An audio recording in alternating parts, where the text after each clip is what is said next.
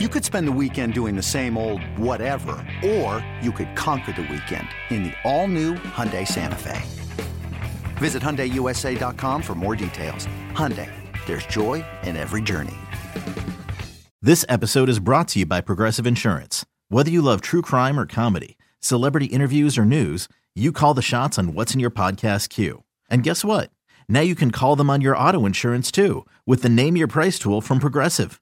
It works just the way it sounds. You tell Progressive how much you want to pay for car insurance, and they'll show you coverage options that fit your budget. Get your quote today at Progressive.com to join the over 28 million drivers who trust Progressive. Progressive Casualty Insurance Company and Affiliates.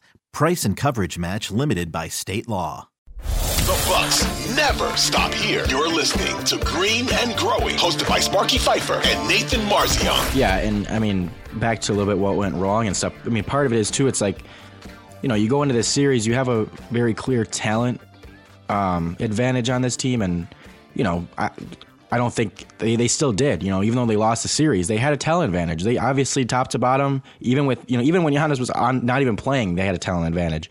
But and then Hero went out.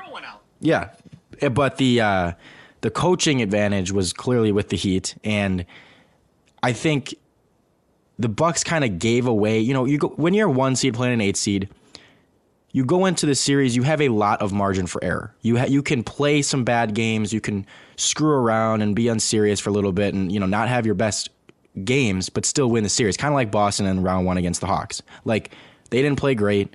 They blew some games down the stretch, whatever, but they still won the series because it's like they're the better team, yada yada. And the Bucks kind of gave that away. Giannis going out and them not playing great the first few games, and then sitting Giannis in game 3 and kind of like risking that, and then going down 2-1. All of a sudden, you're down 2-1. Your margin for error is pretty much gone, and so you're all of a sudden like, when Giannis comes back, it's no longer really like a 1-8 where again you can mess around and it's not as big of a deal if you don't play as well. All of a sudden it's like, no, this is no longer like that, and they screwed around, lost their margin for error, and when the coaching mismatch is as big as it was, you can't afford to lose that margin for error, because that, again, that's part of what was good about having the 1 seed and just like going into every series with a little bit of a leg up is good, because you're like, okay, even if they're out coaching us or like whatever, you can kind of make up for that. You having a little bit of advantage to begin with. And again, the Bucks lost that to start this series. And so all of a sudden you're left down 2-1 with a huge coaching mismatch on the other side, and Giannis coming back. And, he was, I think, a little bit still hurt. And it's just like they lost all their margin for error.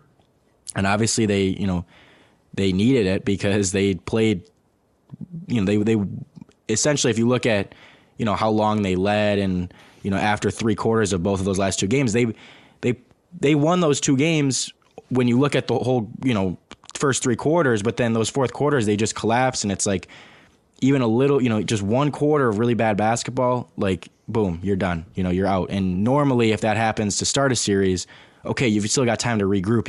And it's like they didn't have that because they were already down 2-1.